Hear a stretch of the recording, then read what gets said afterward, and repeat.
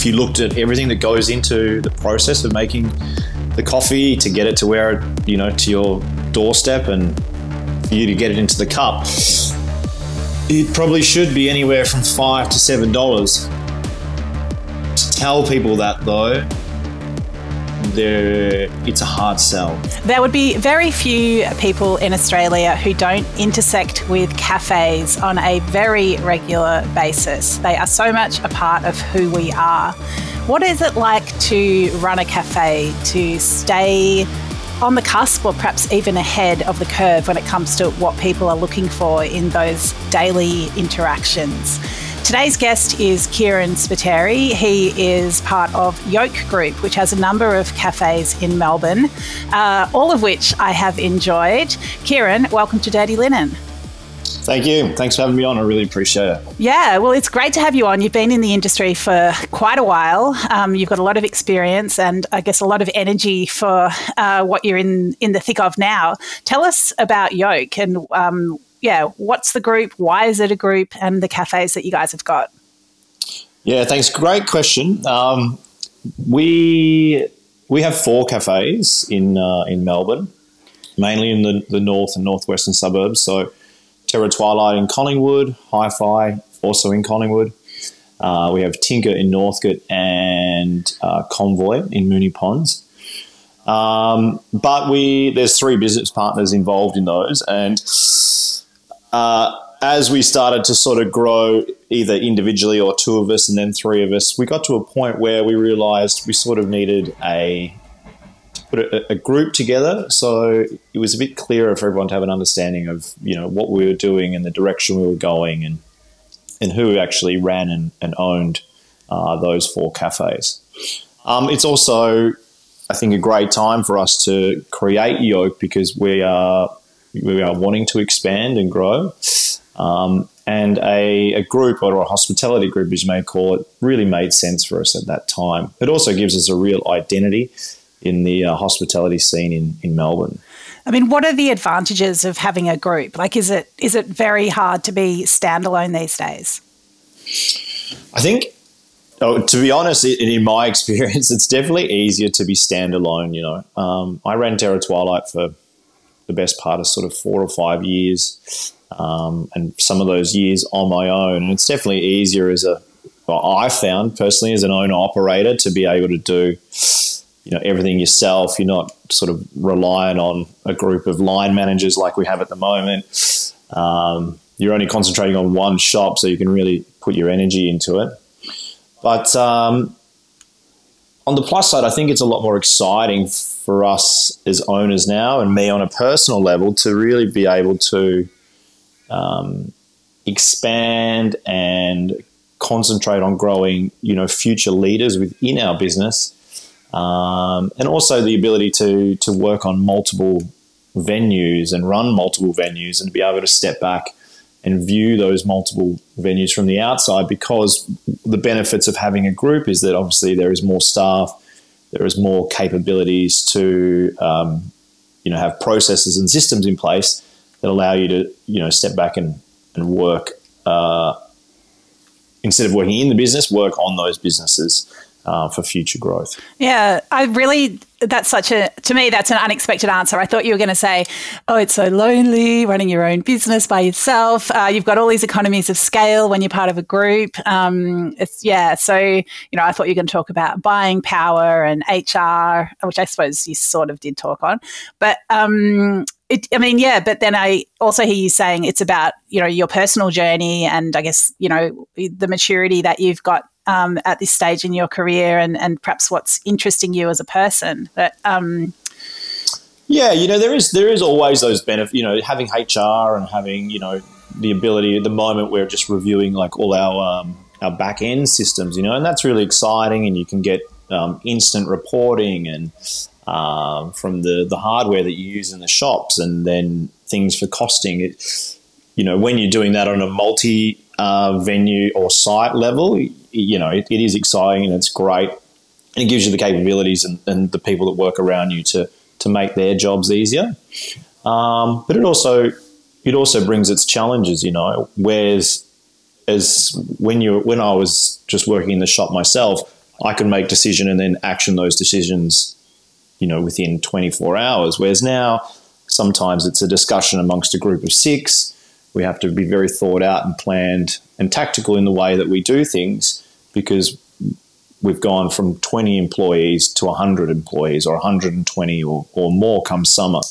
So it definitely has its benefits, but there's also some things that probably aren't as enjoyable. Yeah, it's interesting because, if I think about Terra Twilight, it did very much feel like a personal vision. I think the way that you structured the menu, where it was these bowls and you could add your own ingredients, sort of build them yourself. That was I think quite innovative at the time. The kind of kooky mushroom powder additions to coffee and stuff like that was also, I guess, at the forefront of that new way of thinking about health, I guess, where it's sort of medicinal beverages. So I hear what you're saying about, it must be fun to just be, have those brainwaves and action them and have that conversation with the market, with your customers, rather than with your business partners. It's an interesting one. Yeah, one you're almost doing in real time. You can literally overnight or in 24 hours. When I was working in the store, put something out, and then because I'd be working on the floor, it's a face-to-face contact, so I could really gauge the response and the feedback within that, say, 10-day period of how did that thing go and did it work. Same with the messaging and towards the way that we want the shop to run, or you want a shop to feel, or the old saying of no one's going to treat your shop like you do as the owner is true. But I think the thing that probably excites me the most at the moment is being able to communicate that now to a group of managers, and then watch that come to fruition on the floor, or in the stores. And that's a new challenge in itself, and one that is very exciting, but also one that we're also giving those people that we employ the power to do what we have done previously in working in the shops on our own, but not by ourselves, by making the shop their own. They're never, as I said, they're never going to treat it like you did, but they're also going to put their own spin on it. Yeah, it makes me think of Convoy, which I think has been open a year now in Moonee Ponds, and was really almost like a neighbourhood making cafe. All of a sudden, Moonee Ponds has this destination, queues. It was quite extraordinary.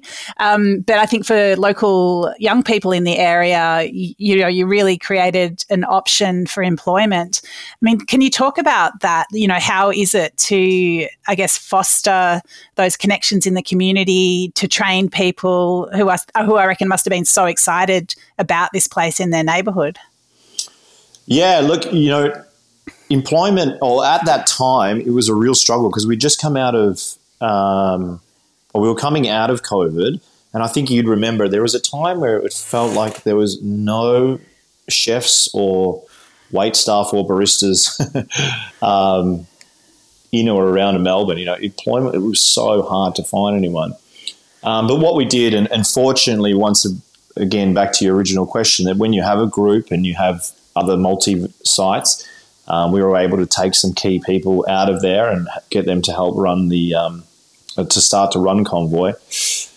But it did take us time to really find people to come in and help get the store going into where it is today.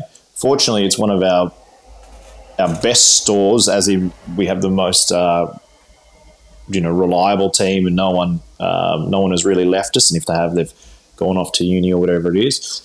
But it was great, to be able to foster a group of individuals and chefs and create a culture in that cafe that in other shops took us a long time, but at Convoy it sort of really hit the mark and took off straight away. But it is very challenging to find the right people and be able to get them into the right spaces at the moment.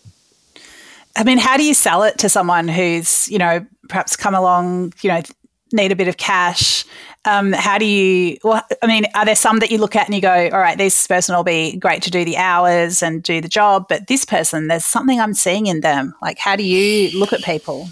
So once again, it's another thing that we're really focusing on at the moment, because there is so many hospitality venues in Melbourne. And one question that I've been asking the team a lot is like, what are we offering as a group, and how are we going to treat our employees when they come in differently to most other venues in Melbourne? And I think at the moment you find there is you sort of get a lot of people. There is the sort of hospitality lifers, I'll call them, or people like myself who have been dedicated to the industry for a long time. There is those, but they're very sporadic. Then there's your uni student who just wants to do their, 20 hours a week or their 2 days, and they'd like those set days. So whereas before we used to have a mentality of, which is probably a bit of an old school mentality of like, you must work, we need you full time, and you're almost, married to the venue.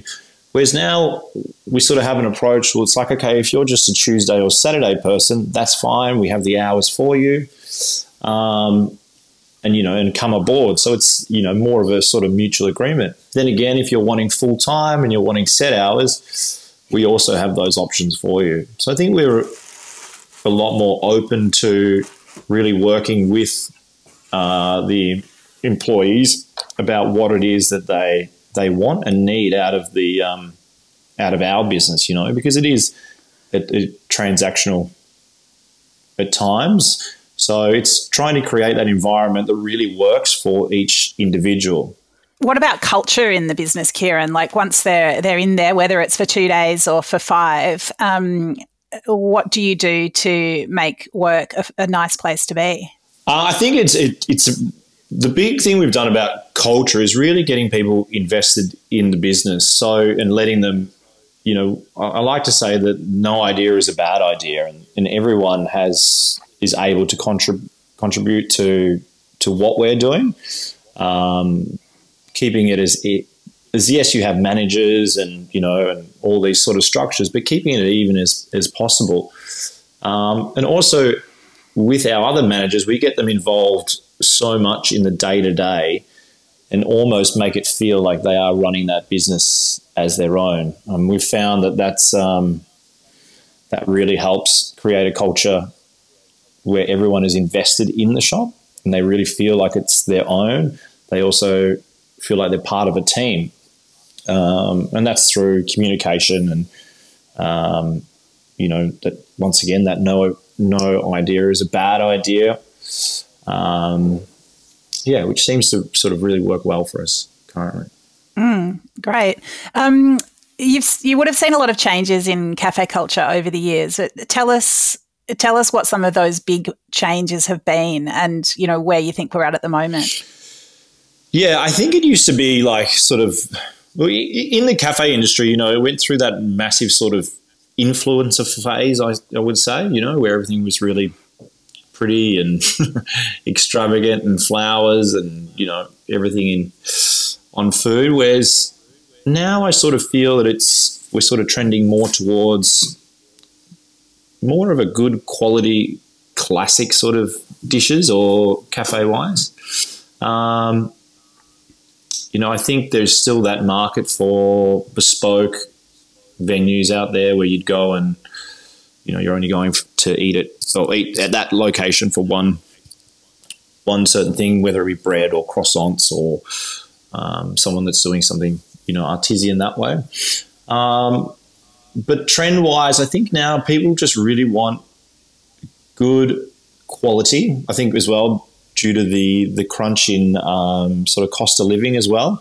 I think that when people are going out, they're a bit more sort of wise to what they're eating, but they want to go somewhere that's offering good quality and consistent products. It's not too sort of out there and too crazy. So I think more sort of your safer options is what's on trend at the moment. So tell us about some of the stats on the breakdown of what people are ordering at your cafes? Like, are most people going for eggs and sides, or are they ordering more, I guess, interesting dishes that like the okonomiyaki at Convoy, or like where does it actually where do the stats lay down? Yeah, probably not as, you're right, not as adventurous as people used to be. Some of the things that we put on, and I think, oh, that's going to fly, sort of don't, Like at Terra Twilight, there's two dishes. There's an eggs kurosawa and a spicy green eggs. They would be our top two sellers, and every day, it blows me away the volume that we sell. Same sort of thing at Convoy, that people really go for those more sort of safe options. Our cinnamon scroll pancakes still get a bit of a roll, but yeah, it's people. I think they want to venture out, but it's definitely steering more towards those sort of safer dishes, which really surprises me sometimes, because you can put these sort of banging specials on that really don't work. But yeah, even at the sandwich bar, actually, your really classic sandwiches are the ones that people really lean into. Always either a fried chicken or our Reuben is something that people sort of can't go past. I think it's different, as well, because we're looking at it every day, and it's probably in our eyes, oh, that's boring because we see it every day. But if you're coming to visit and you've never been, people sort of pick out those classics. Yeah, it's interesting. What about with coffee? Like the pour overs, the filters, the batch brews, are they getting traction, or is it still a bit of a niche, geeky area? I would say it's area. Like in Collingwood, we sell loads of batch brew. Like it flies out. At Convoy, we thought we'd do the same, but it's hot lattes all day. The latte, we sell so many of them, and the milk has to be probably hotter than you'd like to make it. But then again, in Northcote, it's the same thing. It's like a flat white, so it's just your sort of classic. I think, and then at Hi-Fi, we do, for instance, a cherry cold brew. Now, that works really, really well, but I think we get away with that because that's in Collingwood. It's so interesting. Like, they're really stone's throw from each other, these different places, but it's interesting how different the culture can be. Oh, it throws me, yeah. Like Moonee Ponds, I think it took me a while, and I'm still trying to get my head around like what it is that the market and the people out there really, really want and are a fan of.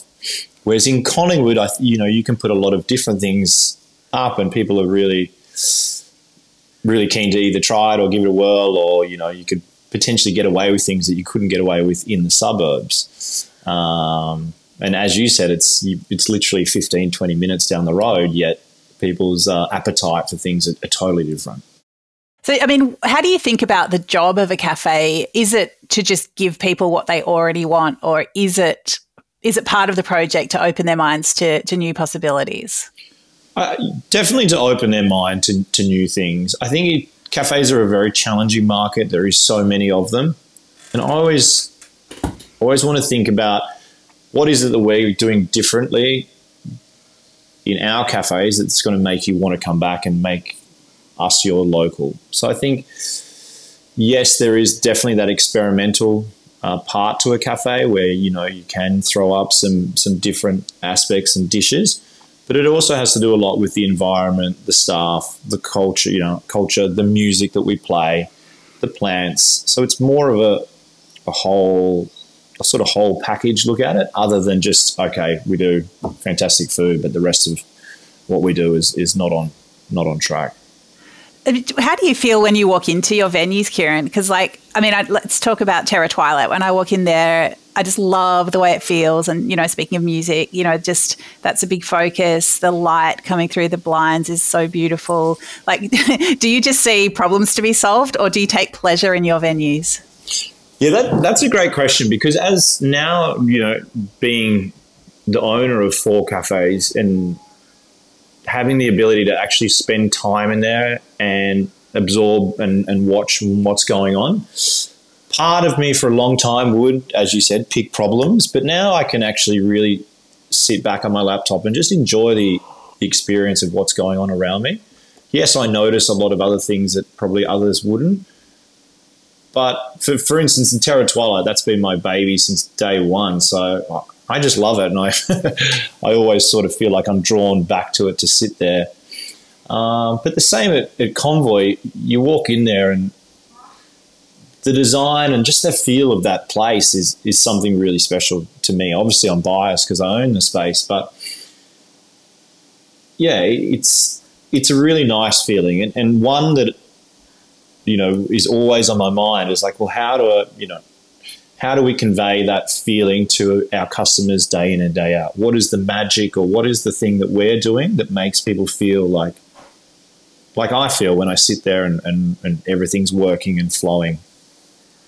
Well, I mean, how do you transmit the magic? How do you do that? Where's the bottle of that stuff? That's the $1 million question.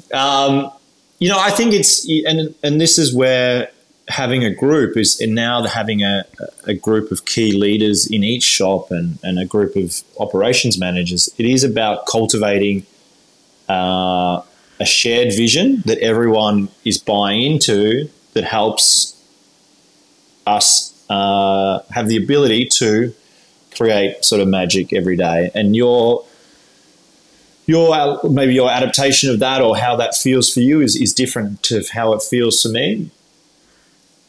But I think it also makes it exciting, and that's why you want to have people work for you, because if you're working at our cafes, we're not just about, you know, going through the motions. We are really investing in what we're doing. We care deeply about the customer. And giving the staff the ability to do that, I think, is, you know, exciting. It's not just something that they come in and sort of just follow, you know, one step to 10. They can really put their own spin on it and get involved in what we're doing. So yeah, it's challenging, but it's exciting. Well, I reckon cafes can absolutely change the course of someone's day, to have those great interactions, those great experiences that set you up, like food and coffee wise, but also vibe wise. I really don't think you can underestimate the impact that a really good cafe can have. Yeah, I had this question with the staff recently. I was like, you know, that first coffee that you have in the morning, like, what does that mean to you? What does that mean to that person coming in? Like, that starts their day, you know. And if that's their first interaction of the day and you're that first contact for them, you got to think about, yes, you're just making them a cup of coffee, but what is it that you're putting in there that's setting their day up, you know? Same with a meal. Someone could have had a bad meeting at lunch and they come in on their own and they just want to sit down and enjoy the space, and, you know, at Terra Twilight make their own bowl, and, you know, you could change the course of their day through an interaction or giving them a beautiful plate, which they feel really good about. I think as my time has gone on through hospitality, I think, you know, you sort of start as a worker and then, you know, you work your way up to a manager. Now that I own those businesses, I start to really think very deeply or very differently about customer interactions, whereas I never used to think that way. Well, you probably, you know, did it somehow, because you must have had that, I don't know, like that interaction, that feedback loop that kept you wanting to do that work. But it's it's really interesting, I suppose, when you're training other people and bringing them up, you really do need to be quite conscious about those touch points that perhaps would have been subconscious in the past. Yeah, and you're spot on, because sometimes you do things naturally and things come naturally to me. And when you work in a space for a long time too, you feel very comfortable in that space, and you're conducting a ship or a show, you know, you move and in a certain way in a space. The biggest challenge for us now and for me is to be able to explain that feeling, the magic or whatever you want to call it, to our leaders in the stores, for them to be able to do it in their own style. Kieran, what brought you into the industry and made you a hospitality lifer? I had a pretty funny way of getting into it. I used to ride horses competitively when I was young. And really? I was like, what discipline? like show or showing it was called. Wow. So, you know, at a Melbourne show where you'd go and you'd see all those people riding horses in the middle. That was me. And I did that all through high school. And anyway, I finished school at the end of year 10 and was working. My parents had a farm and we used to adjust horses. And so I'd look after people's horses. But it got to a point where my mum and dad are like, you know, you need to get a job. And my brothers are always in a trade, you know, welding and metal work. Whereas that was also foreign to me. So I started working in a cafe actually in Moonee Ponds. And it just naturally flowed from there. And I worked in bars and restaurants.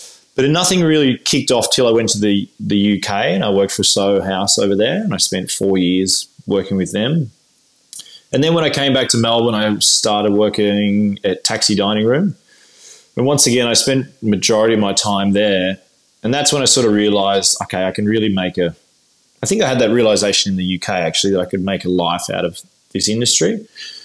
But then when I was at the restaurant, that's when I was like, okay, this is what I want to do.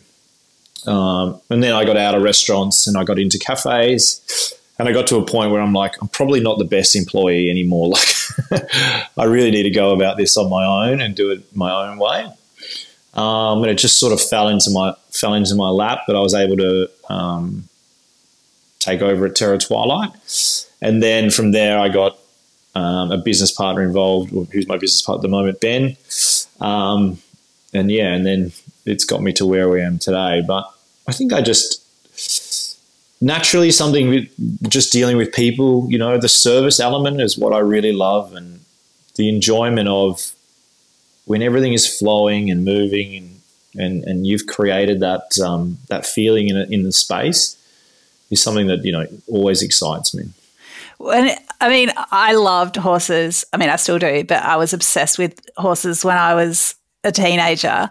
I mean, what do you think you've been able to bring from the knowledge you must have had working with horses so much into work in hospitality? Well, that's a tricky one.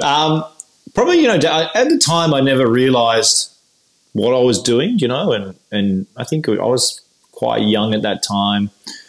But there's the calmness about horses and a connection that you have that maybe I never thought deeply about, you know, and I used to ride multiple horses a day, and the confidence to get on that and do that is maybe what gave me the confidence to be who I am in the cafe scene or restaurant scene. And traveling around, you know, we'd travel around half of Australia for half the year, you know, so the hard work element to it and the early mornings and then, you know, just getting it done attitude is probably what paid off for me in hospitality too.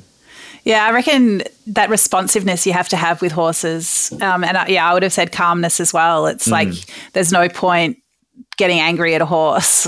It's just not going to help. No, you know, yeah, because I never realised that the angry you got, and you know, I was no angel when I was young, and you know, you'd lose it at a horse, but it'd actually make them more spooked, you know, and they're very calm, and they actually use them for certain people, like there's horse therapy, I think, as well. But yeah, you know, if you're losing it, the horse is also crazy. It's the same in the hospitality, that if you're tense and, you know, you're angry on the floor or during a service, that feeling just goes through the whole space. You know, you can feel it as the team member, but you can also probably feel it as a customer. Yeah, that's really interesting. You can do some kind of bespoke training course with like horses and hospo, Kieran. And yeah, you can have that idea for free. Yeah, in all transparency, I have a coach outside of, you know, business, or a business coach and that at the moment. And I come in he gives me some great ideas, and I come into the meetings with some very out there sort of meeting agendas and ways to do it. So if I brought a horse into a meeting, I'm sure my business partners wouldn't bat an eye. They'd be like, oh yeah, here he goes again. I love that. But also I love the idea of bringing in a coach from outside the industry. What made you do that? You know, look, I'm at a point in my life where I'm a father of two. I have a beautiful wife, and I have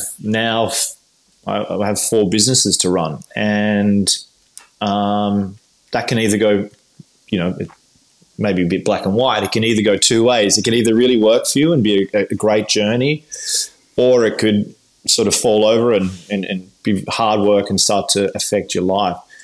So I was probably asking people questions that outside of work and that no one could really answer. So it's very nice to have someone, he's in the UK, that is very detached from everything going on in my life, that can help me navigate business decisions and life decisions that'll set me up for the future. Yeah, really good. Are there any habits that the coach has helped instill in you that really help you stay on track? Yeah, the biggest thing is that I've learned is that in hospitality, you're dealing with humans, and I think the human element really gets lost sometimes. And the empathy part of it, is something that I probably wasn't attached to as much as I should have been. You're dealing with it from a customer point of view, whereas you're putting everything out, heart and soul, out into a plate or, a venue, but then you're being critiqued day in and day out about what level of work you're doing. Now, that can really affect you as a person if you're not, I wouldn't say thick-skinned, but, if you have things that will let other people's opinion really deter you from what you're doing. But also now managing so many people, having a coach and someone that can really guide you through. And in part, I'm also a bit of a coach, because I need to navigate. There's 3 people that have worked with me for now sort of 4 years. So I need to have a knowledge base and an ability to be able to answer their questions, and guide them through the journey that they're on, that I needed help with from a coach. Interesting. So Kieran, do you reckon, this is changing tack, how much should a cup of coffee cost in Australia? How much should it cost? Yeah. Well, there is an argument that it should cost $7.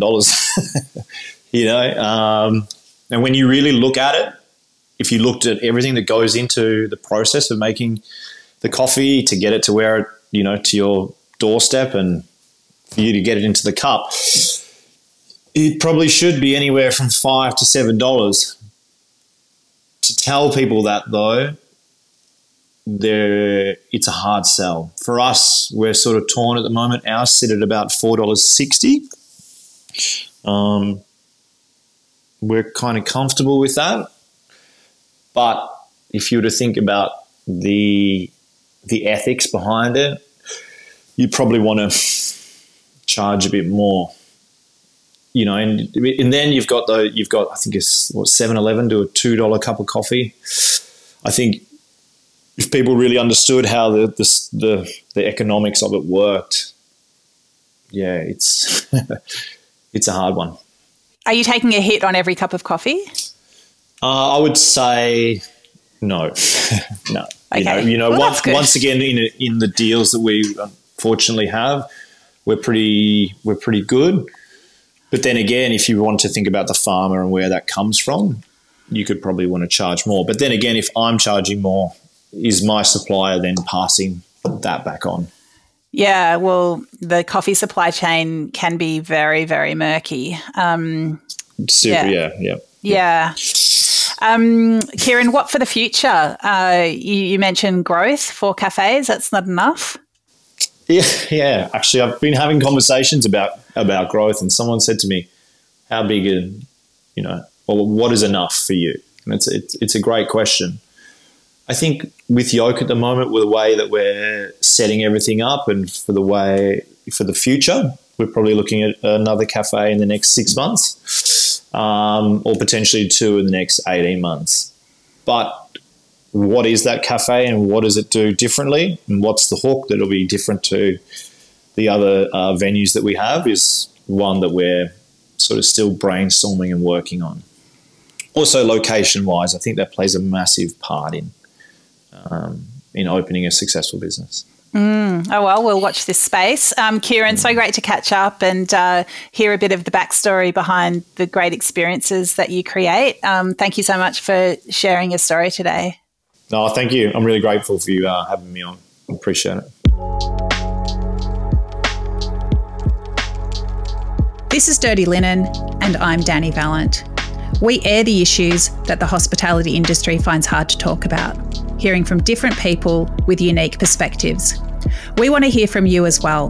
If you have something that needs to be said about a topic, get in touch so we can include your perspective. Contact us at dirtyLinen@deepintheweeds.com.au or hit us up on Insta at Dirty Linen Podcast. We can't wait to hear from you. This